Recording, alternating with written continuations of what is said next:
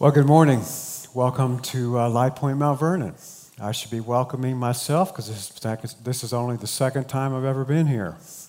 So I'm Pastor Jeff. I'm one of the pastors from down at the Lewis Center campus. And for those of you that's expecting Pastor Adam, I'm sorry to disappoint. Yesterday he called me and he was kind of 50-50 and maybe under the weather a little bit. And he's kind of like, I don't know and if I can go today. And there's a scripture that says that we're to be instant in season and out of season. And so I said, yeah. So that's why I'm here with you this morning.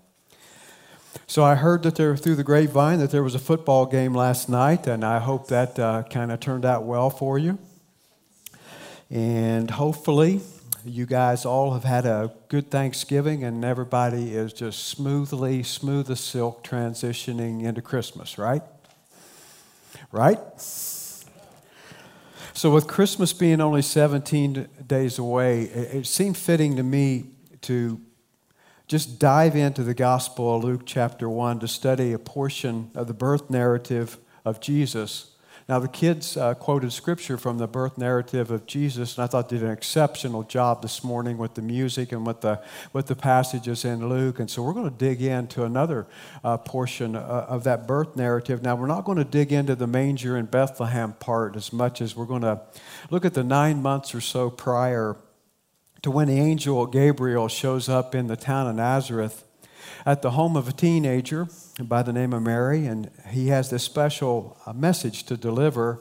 It's this unique promise of a son. And so in our culture, starting off, Mary would seem like a super unlikely candidate to be the mother of Jesus, which for me is a major indicator in this story that God's at work. You know, I find the conversation in the scriptures between Gabriel and between Mary, I find them remarkable, and I think that somewhere hidden underneath is the portrait of what true biblical faith could and should look like. And so I encourage you, if you've got a copy of the scriptures this morning, open them up to Luke chapter 1. We're going to start at verse 26, and we're just going to take this verse by verse. And so the birth narrative story opens up in verse 26 with God sending the angel Gabriel to Nazareth, a town in Galilee, to a virgin pledged to be married to a man named Joseph, a descendant of David. So let's stop right there. And this story already, it's beginning with this major plot twist, I think, from the get-go. Because if you take the city of Nazareth, don't think Columbus. Think more like Sticktown. And I equate Nazareth as this Galilean equivalent of my hometown of South Point, Ohio. It's small town, southern Ohio. Very strong Appalachian culture. You could probably tell that already by my accent. The sad thing about it is I've lived in Central Ohio for 30 years. But, you know, it's just kind of like being from South Point. It was like being from the sticks. And similarly, in Jesus' day, if you were a resident of Nazareth, you were looked down upon. And the messianic expectations in Jesus' day, they were running high and they were causing people to pose questions like, now how is it possible that Israel's would-be Messiah could be from Sticktown, Nazareth, and not from the big metropolis of Jerusalem? And in fact, in John's Gospel, chapter 1, there's this guy by the name of Nathanael, and when he's told where Jesus, the would-be Messiah, hailed from, his response was Nazareth. Can anything good come from Nazareth? And then to throw gasoline onto the fire, one would suppose that Gabriel has got the wrong young lady, a virgin at that, the wrong candidate to bring the Christ child into the world, seeing how that Mary was engaged, but yet she was unmarried. And so we got this drama unfolding with the most unlikely person in the most unlikely town getting ready to receive the most unlikely promise of a son. But Mary of Nazareth, She seems to be God's sovereign choice, and who can argue with that? Because this is precisely how God is going to orchestrate His plan of redemption by bringing Christ into the world. And so we got this interaction that opens up with the angel Gabriel's greeting. And I think it defines for Mary and it defines for us, the readers, what it means to be a recipient of God's favor. So check out Gabriel's opening line in verse 28. Gabriel says this to Mary. He's like, "Greetings, O favored one. The Lord is with you." Now, we don't use that term favor much anymore in our everyday lingo. It's kind of relegated itself to a religious term. And it implies that we're just going to have all kinds of good things happen to us since we become Christians, because what we do is we equate favor with blessing. And let me remind you that you can be favored by God, and you can be on a donkey fleeing to Egypt in fear for your child's life because your baby's got a price on his head. In fact, Mary and Joseph and Christ child, scholars believe that they traveled 460 miles in their first 4 years together on foot and on the back of a donkey. They start off by going from Nazareth to Bethlehem to where Jesus is born due to the census. And then they go to flee from Herod, who wants to kill Jesus. They go into the nation of Egypt. Once the danger subsides, they leave Egypt, and it's back on that donkey, back on foot, back up to Bethlehem, and finally they land in Nazareth, where Jesus ultimately grows up. And here's the point this morning. I think that the favor, it never means that all of your wildest dreams are going to come true as Christians. But what it does mean is it means exactly what verse 28 says it means. It means that the Lord is with us. And this morning, we're guaranteed, you and me, that if we're Christians, just like Mary, that the Lord is with us at all times. And so notice in verse 29, Mary's reaction. And it isn't that she reacts to Gabriel's appearance, but the scripture says she reacts to his saying. Now, regarding his appearance, I don't think that Gabriel had this white flowing robe on and that he was levitating off of the ground, and he has this halo on top of his head, and he's got these gigantic white wings that are sprouting off of him. And you can see in the rendition and this old painting that's from the 16th century, I mean, even the depiction of Gabriel at the bottom left, see those little tiny wings? The point being is, I don't think artists can figure out what the appearance of an angel looks like. And when you look at the original language of the New Testament, that term angelos can also be interpreted as messenger.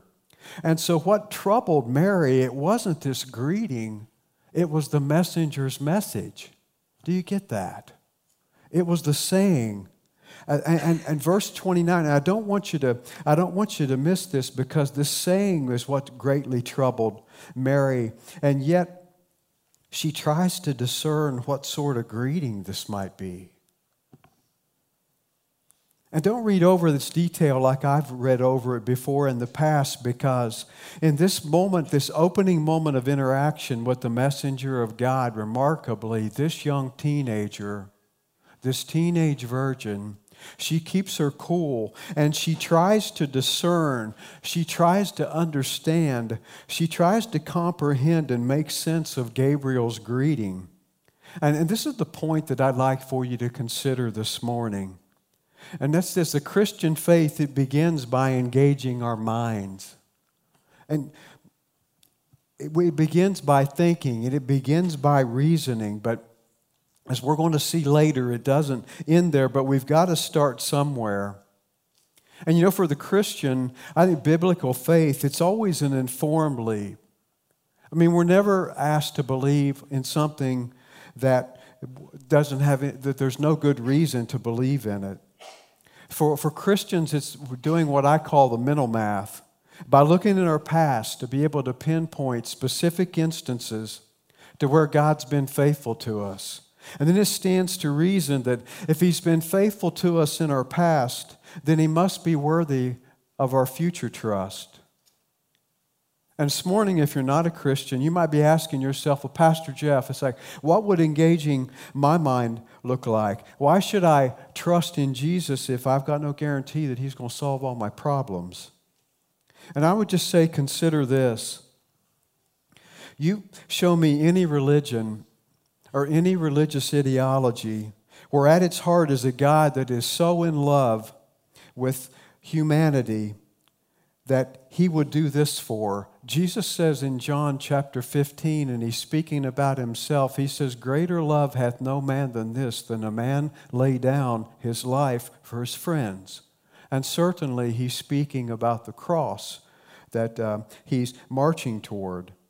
And point to me any other God that would enter into the human condition to defeat the forces of evil by paradoxically allowing evil to defeat him. You show me anyone who's more amazing and more compassionate and more committed to humanity, more inclusive than Jesus. And I think rather than say, well, why should I follow Jesus this morning? I think the best question to be asking is, how can we not follow this man? And thus, Christian faith, it's an informed leap.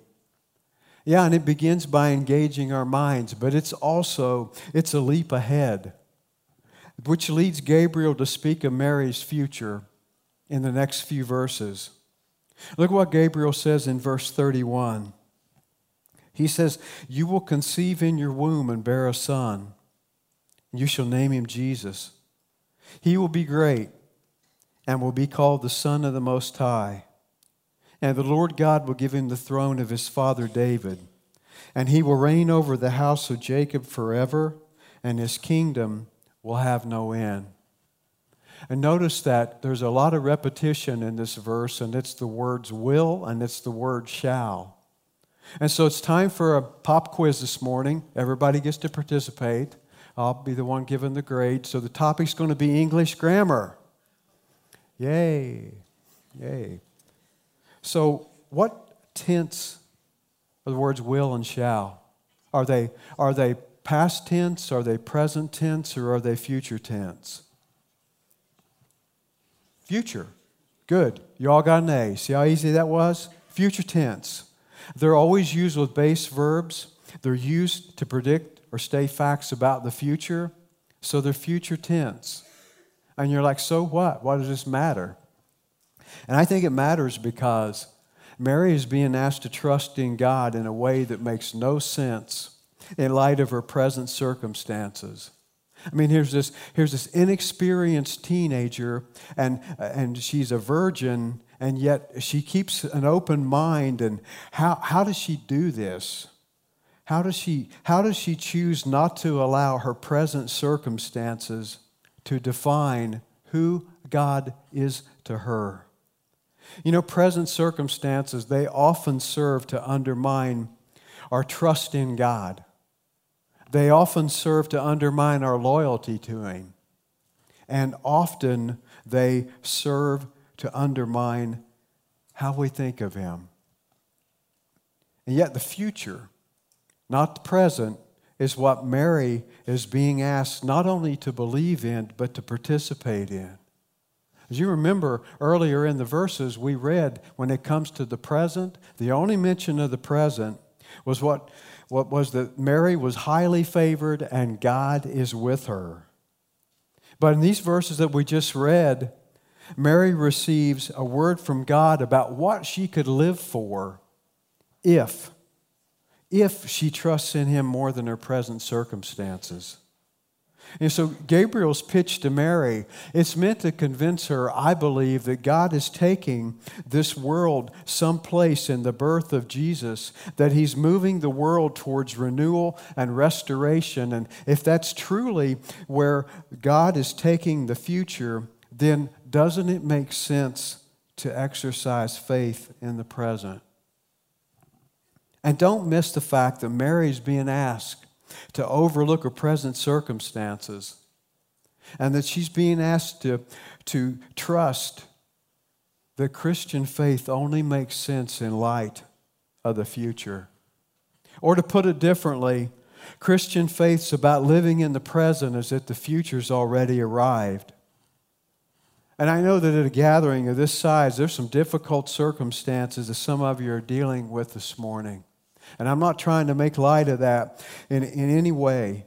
But there are times when our circumstances, they're so overwhelming and sometimes they're so bleak that the only way that we can endure them is to look ahead of them. And when the circumstances arise that call for us as Christians to turn the other cheek with somebody we love because they've offended us or hurt us, or when we're called to pray for our enemies, I mean, why bother doing that if you don't believe that the Christ child that's promised to Mary is returning one day to set up a future reign of a kingdom that's never going to end? And a Christian faith, if it only makes sense in light of the future, here's an applicable question for you. Like Mary, is God asking you this morning to identify like one area of your life where exhibiting faith makes no sense in lieu of your present circumstances, and can you turn it over to Him because of where God's taken the world in the future? You know, maybe it's an area of forgiveness. Maybe it's an area of self-gratification. Maybe it's an area of finances. But is God saying, yeah, turn that area of your life over to me? Not because of what you're walking through right now, but because of where God is taking the world in the future. So, what's it going to be, Mary? Are you going to pass or are you going to play? How's she going to react to this unprecedented information that this young lady is being asked to be the mother of the King of Kings and the Lord of Lords? And you know, before she commits, she doesn't say, oh, Gabriel, I'm too young to be a mother. She doesn't say, now, Gabriel, you know that I'm not married yet. She simply asks this brief open-ended question. Verse 34, and Mary says to the angel, how can this be since I'm a virgin? And the angel answers her, the Holy Spirit, Mary, will come upon you, and the power of the Most High will overshadow you. And therefore the child to be born will be called Holy, the Son of God. Now, I think that Gabriel's answer for me and probably for Mary, it defies all human logic. I mean, the virgin birth redefined everything that Mary knew up to this point, and yet remarkably, she remains open to the possibility. And then to top it off, she's got to make room in her life for all the ridicule and the gossip that's going to come from Nazareth, because you know, Stick Town, everybody knows everybody's business in Nazareth. And all of a sudden, people are going to be talking behind her back because she's carrying a child perceived to be conceived out of wedlock, and that's going to result in all kinds of snide remarks.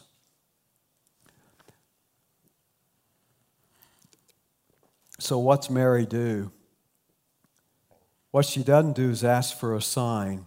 She doesn't ask for a sign to move her toward commitment. And I can tell you right now, man, if I would have been in Mary's shoes, I would have been begging. I would have been pleading for some kind of sign. God, give me some confirmation if you want me to be all into this thing that's blowing my mind. And even though that she doesn't ask for a sign, the Scripture teaches us that she's given one. And she's given this sign as evidence that God's moving, that He's taken this world someplace. And not only is He taken it someplace with this unique promise that she's going to give birth to a son, but there's also another unique promise that's being made. There's another son that's come on the scene, because earlier in the chapter, Luke 1, verses 5 through 25 is another birth narrative, and that birth narrative is about a couple by the name of Zacharias and Elizabeth, and they get instructed to name their son. They name their son John. And you know him. You know him as John the Baptist. Look at what Gabriel says in verse 36. He says, "And behold, even your relative Elizabeth has also conceived a son in her old age. And she who was called barren is now in her 6th month." Now, obviously Mary's not old. Obviously, even though Mary's a virgin, she's not barren. She's able to have children. So what's this all about? And then don't miss this little phrase that most of us have memorized and we've used over and over when it comes to difficult circumstances. Because verse 37 says, "For nothing is impossible with God." And this "for nothing is impossible with God," this isn't the first time that this appears in the Bible. It also is found way back in the Old Testament. In the book of Genesis chapter 18, and Jewish readers of Luke's gospel, they would have certainly picked up on this, but this is about the story of Abraham and Sarah. And Sarah is Israel's matriarch, and I liken her to the Martha Washington of Israel, as she's barren her entire life. And yet she gets this promise that she's going to have a son of the covenant, and she's in her 90s when she gets this promise. And what's remarkable is God, through his messenger in the Abraham and Sarah story, he uses the messenger just like he's using a messenger, Gabriel, with Mary. He's used another messenger to proclaim to Sarah the same phrase, "For nothing is impossible with me." And so what he's doing is he's bringing Sarah to faith when she replied to the messenger that she was too old to bear a son. And so now Mary gets this confirmation by having Gabriel use that same line from the Abraham and Sarah story, "And nothing is impossible with God," as if to say, "See, Mary, we got that covered. We've been here before with Sarah. And now, currently, your relative Elizabeth, who's up in years and is barren, she's also going to have a son. So see, Mary, if I did it again, do the mental math. If I did it 1,500 years ago for Sarah, you can trust me." And so now, Mary, what's it going to be? Are you going to pass or are you going to play? And for me, this whole interaction between Gabriel and Mary, it boils down to two things. Number one, can God's creativity be trusted? You know, Abraham and Sarah, son of the promise, gets born to Abraham when he's 100 years old. And like we said earlier, Sarah's in her 90s. And if God can defy human biology like that, then why can't he creatively do the virgin birth? Secondly, not only can his creativity be trusted, but can his timing be trusted? And what's interesting here is 700 years prior to Mary and Gabriel, we have the prophet Isaiah who writes to the nation of Israel in Isaiah chapter 7, verse 14. He writes, "Therefore, the Lord himself will give you a sign, Israel." And listen to the sign.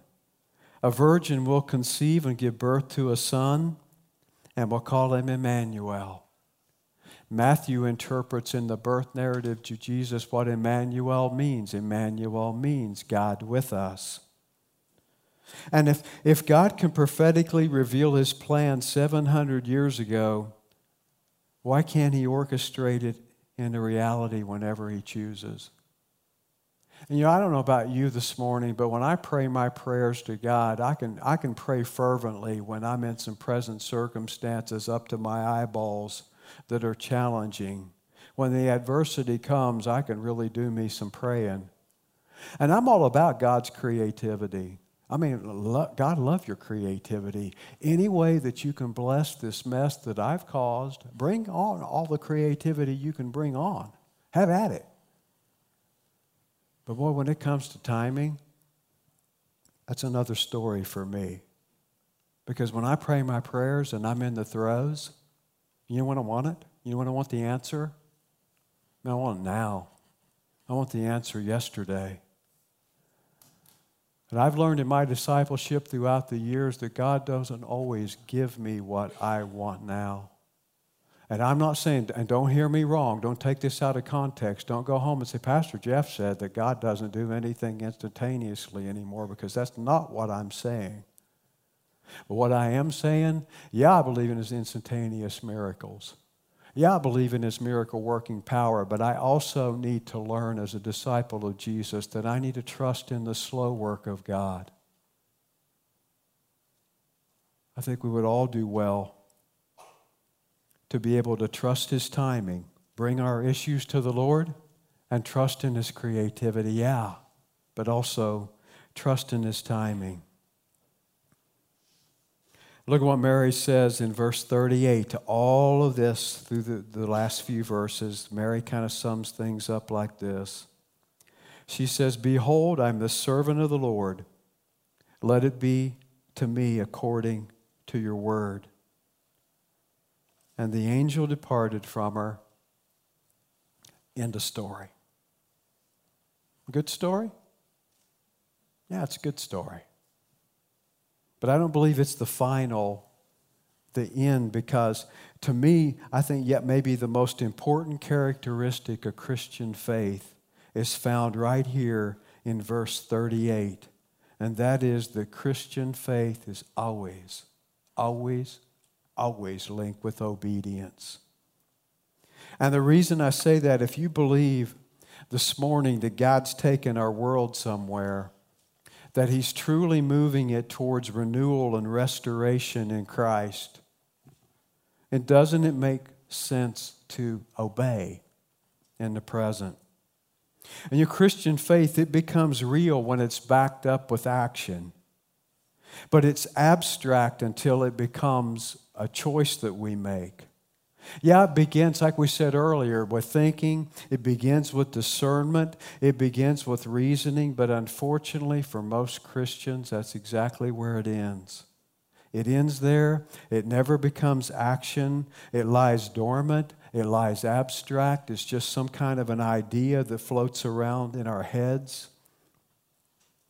And to truly see Jesus for who He is, which is way more than this idea in your head, what actually causes Him to come alive is following Him. And you know, you could spend most of your adult life trying to figure out what the truth is about Jesus, what the truth is about the Bible, the theology of specific churches or denominations, but in everyday life, Jesus becomes real to us when we reject the instincts that comes natural to us as humans, and we start making decisions that seem crazy to us, but they're the decisions of following the way of Jesus through the Holy Spirit. And then all of a sudden, Jesus becomes not just this idea floating around in our heads anymore, but He becomes a presence, and He becomes a reality to us. I say to you this morning, this is the way that Jesus becomes Emmanuel, which is God with us. It's when we obey His teachings and act on them. And so you know how the story ends. Thankfully, Mary chose play. And she even uses a little witty word play herself. Because in verse 38, if I could paraphrase it for you, I believe that what she's saying to God through Gabriel, the messenger, is, God, since you gave me your word, I'll give you my word. In verse 38, Mary says again, Behold, I'm the servant of the Lord. Let it be to me according to your word. And think about that response for just a minute. I was looking through study Bibles, and I've got a boatload of study Bibles at home, and I'm looking for a reference that's going to take me from that saying, Behold, I'm the servant of the Lord, let it be to me according to your word. It's going to maybe refer me to another place in Luke's gospel, and that's Luke chapter 22. And that happens to be the chapter to where the story of Jesus, he's praying in the Garden of Gethsemane the night that he gets arrested. And, it's a supercharged night, and most of you know the story. Those of you that are Bible readers, you know that on that night that Jesus prays, and you know the words that he prayed. He says, Father, he says, let this cup pass from me. He prays this prayer 3 times. And finally, the third time that he prays it, he comes around to this phrase, nevertheless, not my will, but thy will be done. So I ask you this morning to consider this. Where do you think he heard that prayer? Who taught him that prayer? And I don't have any scripture to back this up, so I'm going to go out on a limb here because it's a really good teaching and preaching point. And that is, we can only speculate that the young boy Jesus heard his mother telling the story to him over and over about her encounter with Gabriel and how she submitted to God's will. There's a saying in southern Ohio that says the acorn doesn't fall far from the tree. And I just think it's fascinating that mother and son's response to testing is just strikingly similar. Mary says, I'm your servant. Let it be to me according to your word. Jesus says in the garden, Father, let the cup pass, but nevertheless, not my will, but thy will be done. And so I want to land the plane this morning, and I want to do it by with this, leave you with this final thought. Because, I think that our text, it presents Mary as an exemplar, that she's this positive example of discipleship that all Christians can model themselves and should model themselves after. And granted, there's different faith traditions, and they've deified Mary. They've made her out to be godlike. And yet, I believe that the gospel authors are emphasizing that she's a participant in a much larger story. And it's not Mary's story, but it's God's story. And that this was God's plan all along, and he's orchestrating this plan to renew his good world through the birth of his son, Jesus. And if you still got a copy of your scriptures handy, I'd like for you to stay in Luke chapter 1 and then look at verses 46. Chapter 1, verse 46. Maybe your Bible has a heading. I'm reading out of the NIV right now. My Bible has a heading that says Mary's Song. Some of you might have the Magnificat. Some of you might have Mary's poem. But this is what Mary says. And she's reciting this poem to God the Father.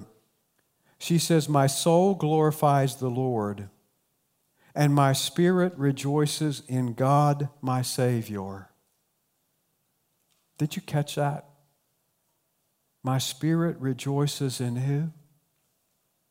In God my Savior.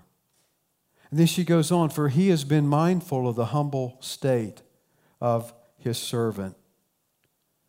We're not going to be able to read the rest of that song, but I think in that opening stanza, Mary recognizes and she puts into words her need, that she has a need for a Savior. And she clearly sees that her role in this story is primarily as an obedient servant, nothing more. And so if Mary, the mother of Jesus, recognizes her need for a Savior, then how much more do we need the Savior that we celebrate on Christmas, who's Christ the Lord? So as we'll close this morning, this part of the service, I'd like for you to just close your eyes, bow your heads for just a quiet moment, to just take time to reflect upon who Jesus is to you, and to reflect about what he came into the world to do for us.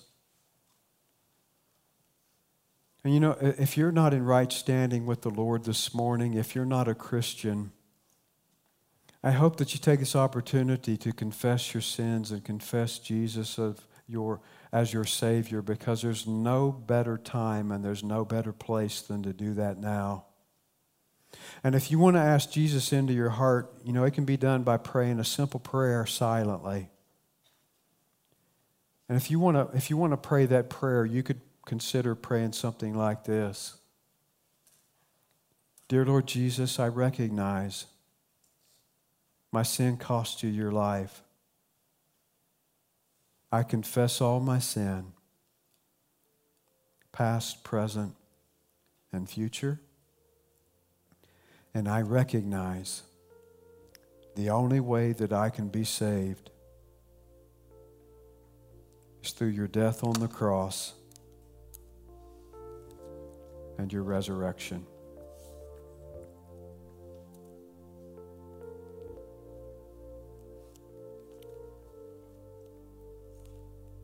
So before we get into our time of baptism this morning, I'd just like to close in the short prayer. Jesus, we are just, we marvel at your beauty. You are the Son of God that entered into, you embodied flesh, came into this world as a servant. And the scriptures teach in Philippians chapter 2 that you humbled yourself and became obedient unto death, even death on the cross, and that it ends with, wherefore God highly exalted you. We lift up your name this morning. We've lifted up your name in songs. We've lifted up your name in scripture. We've lifted up your name, Lord, in teaching. And now, Lord, we get an opportunity to lift up your name in baptism. So it's been good, Lord. We love you. In Jesus' name, I pray these things, and amen.